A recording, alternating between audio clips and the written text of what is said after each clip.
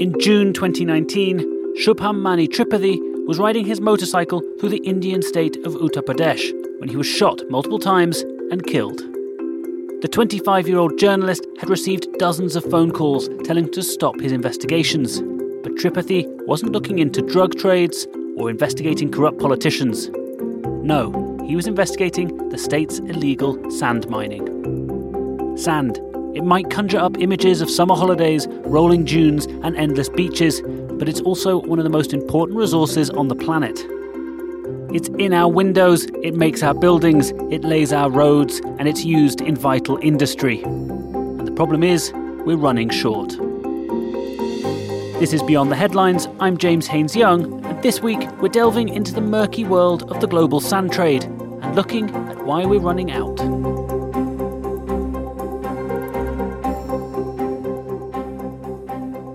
Well, first of all, when I started out on this, I had no idea that there was such a thing as a global sand shortage. I barely even knew that sand was anything that we used at all. But come to find out, indeed, it turns out to be the most important solid substance on Earth. It's an incredibly important natural resource. That was Vince Beiser, a journalist and author of the book The World in a Grain of Sand, who has spent years investigating the world's sand shortage. And he's right. Sand is one of the world's most used resources, after water and air. It's literally the foundations of our cities and of modern civilization. Sand is the essential ingredient in concrete. When we're making our buildings, we might need glass for them, again made of sand. And then there's the silicon chips in your computer or phone, the very one you're listening to this podcast on. They're also made of sand. Humans use 15 billion tonnes of sand every single year. Here's Vince putting that into context. And just to give you an idea of the scope and the scale of the city building that is happening in the world, it is way beyond anything that's ever happened before in human history. To give you an idea, in 1950, there were about 750 million people worldwide living in cities. Today, the number of people living in cities is about 4 billion. And it's climbing every single day. We are adding the equivalent of 9 New York cities to the planet every single year. And the use of sand isn't new. No, we've been making concrete and blowing glass for millennia. Even the ancient Egyptians used sand to transport the bricks to make the pyramids. People have been using sand, melting down sand to make glass for ornaments and tableware since at least the times of ancient Babylon. The Romans, concrete has been around since at least Roman times. The Romans had somehow discovered the secret of concrete and built a lot of buildings. The Pantheon, 2,000-year-old building in Rome today, the roof of it is made out of concrete, 2,000-year-old concrete dome. So we've been using it mostly for construction for millennia. But it's always been kind of important. It's always been one of the things that people have used. But it's really only in the last 150 years, with the advent of the Industrial Revolution, with the advent of the modern world as we know it, that sand went from being kind of a niche product to the baseline commodity that pretty much all societies use in enormous quantities. And the number one reason for that is concrete. Like I said, the Romans knew about concrete, but really it sort of faded out when the Roman Empire collapsed. Nobody built anything with concrete for about 1,500 years after the Roman Empire collapsed. But in the late 1800s, in the United States and Western Europe, as the Industrial Revolution was kicking into gear, as more and more people were moving into cities, as the scientific revolution was kicking into gear, inventors, innovators started tinkering around and kind of rediscovered concrete and figured out ways to make it stronger than it's ever been before, putting in those iron bars. If you've ever walked by a construction site, you might have noticed those steel bars sticking out of concrete that's being poured. That's reinforced concrete. This discovery of reinforced concrete set us on a path to becoming heavily dependent on sand.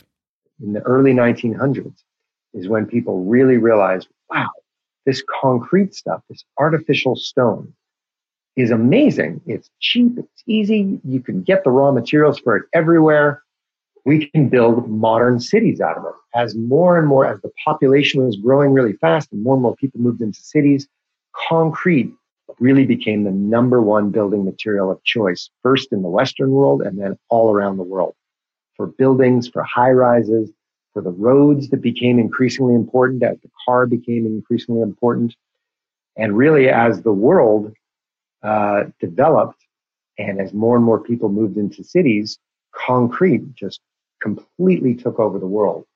And it's as a result of that, it's as a result of the choice to rely on concrete that we have the world that we live in now, that we live in concrete buildings, that we drive on concrete roads, that we have airports where airplanes land on concrete. Concrete gave us the power to dam rivers, right? Every major dam around the world, from the Aswan Dam to the Colorado Dam, made out of concrete. You could not build a dam like the Aswan Dam out of bricks, right? Concrete has given us this incredible power over nature to build roads in places where you could never build roads before, to build skyscrapers. Before concrete came around, the tallest building in the world was 10 stories high. And that was considered a miraculous, incredible innovation. That was only 100 years ago. Now, in Dubai, you've got the Burj Khalifa, the tallest building in the world. What's it made out of? Made out of concrete. And P.S., they had to bring sand in for that building all the way from Australia. Which gives you an idea of how, what a global commodity sand has become. By now, you must be thinking that there's no way we're right. There must be enough sand alone in the Sahara Desert to keep us going forever. No? Well, Vince explains why desert sand is simply no good. So you're sitting there in the United Arab Emirates at the edge of one of the biggest piles of sand in the world, the Arabian Desert. How can there possibly be a shortage of sand? The answer is all that desert sand, pretty much all desert sand around the world, is no good to us. It is not useful for anything. And the reason for that is the grains are the wrong shape. Desert sand has been shaped by wind over thousands and millions of years. The wind has tumbled those grains. And that's given it kind of those grains a rounded, smooth shape. Whereas the grains of sand that you find at the bottom of rivers or on beaches, sand that's been eroded by water, is much more angular. It's got more corners and edges. So that river sand, that angular sand, locks together much better to form a solid substance, to form that concrete. Whereas that desert sand does not. It's like the difference between trying to build something out of a huge pile of tiny little bricks as opposed to a pile of tiny little marbles. So you're right. There are billions of tons of sand on the planet. But a lot of it's just not good enough. The grains of sand in the desert are rounded smooth by the wind.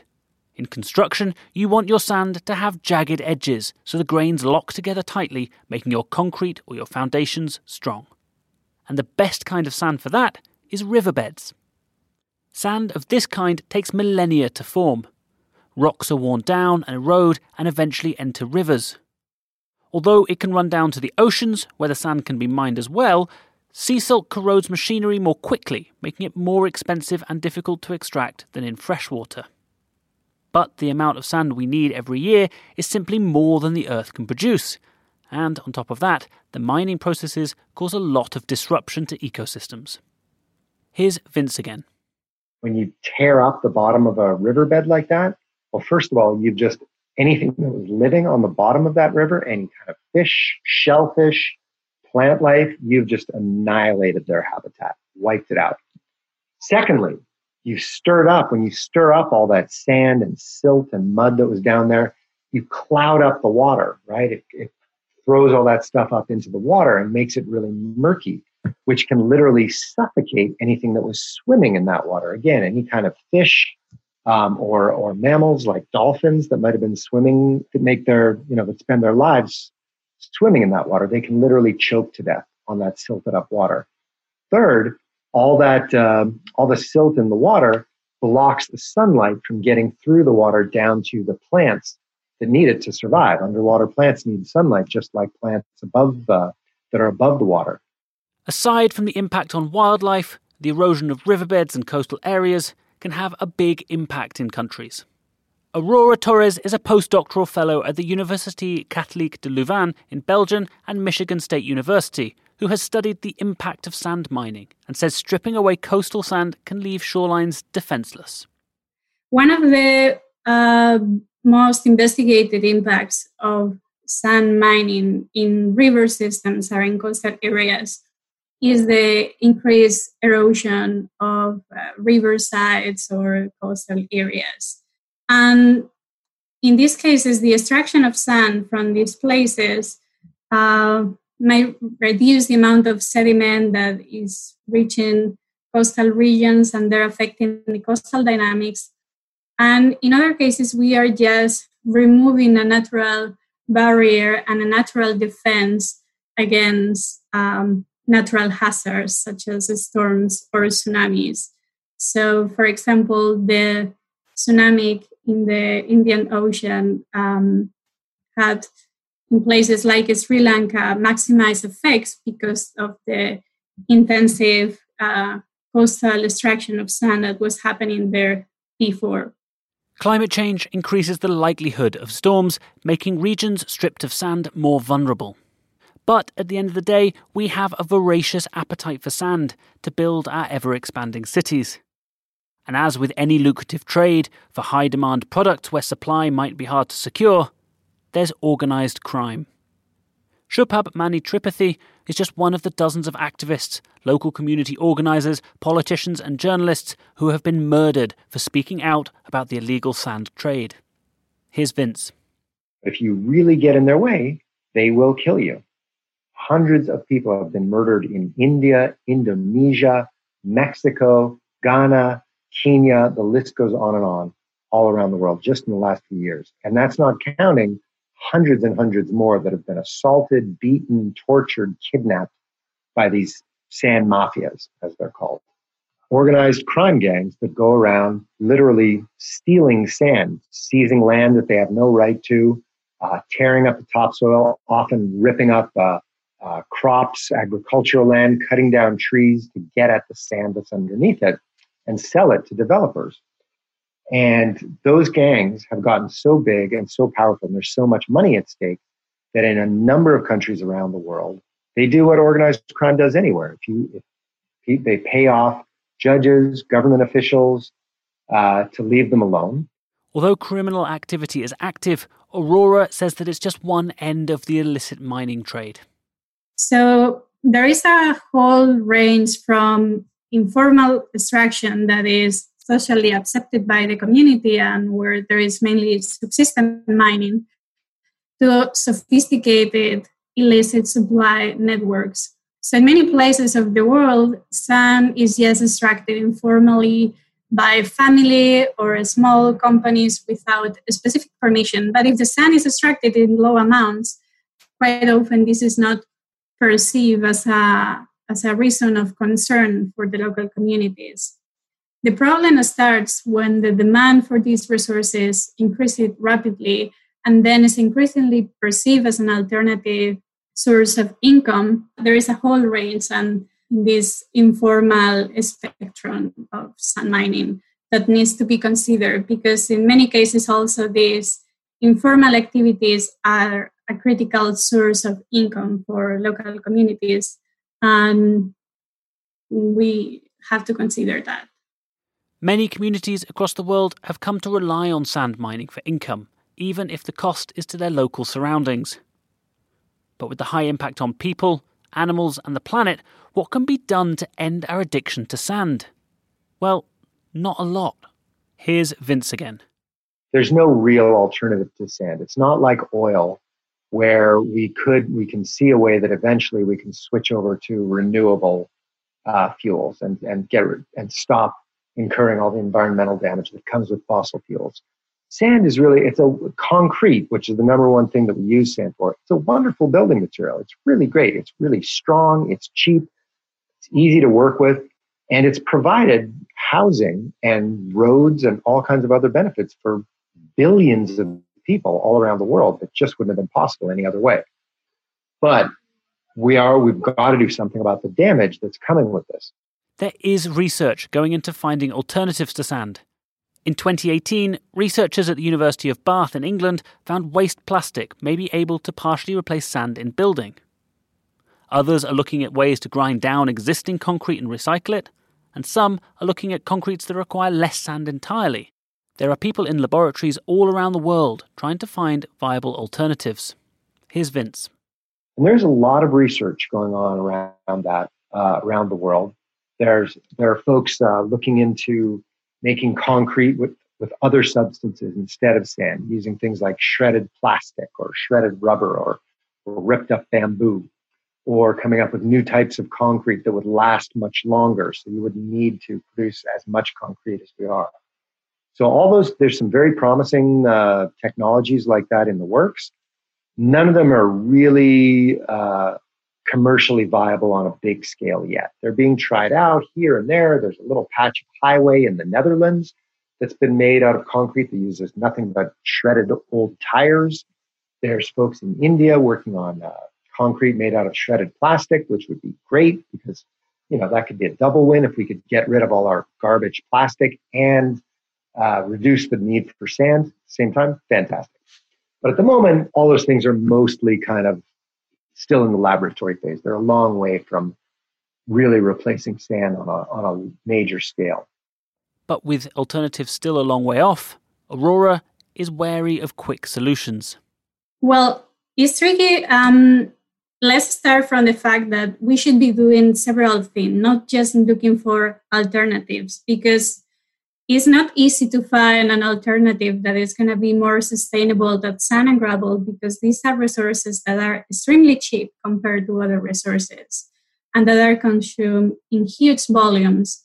So we have to look very carefully at the alternatives to ensure that we are not just shifting the problem to other things.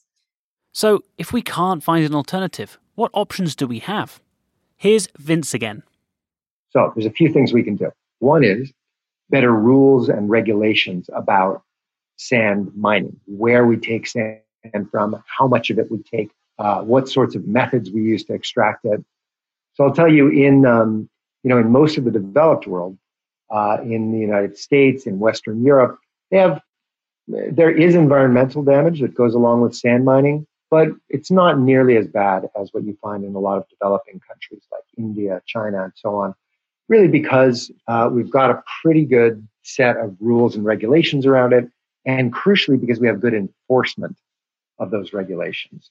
So in India, for instance, they've got lots of great rules on the books about, all kinds of environmental protections that people are supposed to observe, but because there's so much corruption in the system, people just ignore those laws. So that's one thing we can really do that could limit the damage. Is better rules, better regulations, better enforcement. But ensuring global enforcement in an industry that has some shady operators willing to kill to protect their trade is an uphill struggle. So if you ask me, the only real solution is we actually have to kind of reframe the question.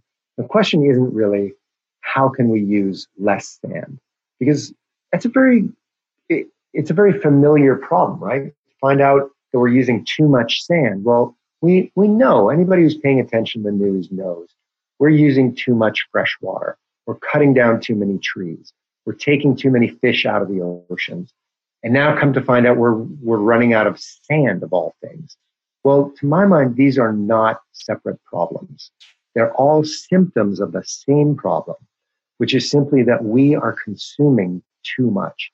And by we, I mean human beings who live in wealthy, developed countries like the United States, like Canada, like the United Arab Emirates. The way of life that was pioneered in the West, the idea where everybody has their own home and they drive their own car on a 6-lane freeway to a big office tower, and they shop in big glitzy shopping malls. That kind of lifestyle just is not sustainable on a planet with 7 billion people on it. It's fast on its way to having 9 billion people. We have got to find ways to live our lives and to build our cities, which is where most people now live, cities. We've got to find ways to build those cities that simply consume less, that are more sustainable, that not only use less sand, but that use less of everything. to shrink our footprint and come up with a lifestyle that's more sustainable. Sand has literally changed the very landscapes we live in, altered the course of modern civilization, and impacted the lives of every single person on the planet. But we've become dependent on a resource that requires tearing up the earth in ever greater quantities. We have few alternatives on the horizon. Our only option for now may be to try and reduce consumption. This will likely take international cooperation, like we're seeing in areas such as climate change. But, as we've seen there, even the best of intentions may not be enough to slow or halt disaster. You've been listening to Beyond the Headlines. I've been your host, James Haines Young. Thanks this week to Vince Beiser and Arora Torres. This episode was produced by Isha Khan, Taylor Heyman and Arthur Edison. If you've enjoyed this and want to hear all the latest episodes of Beyond the Headlines as soon as they air, just hit the subscribe button in your podcast app. And while you're there, why not leave us a review? It makes a big difference.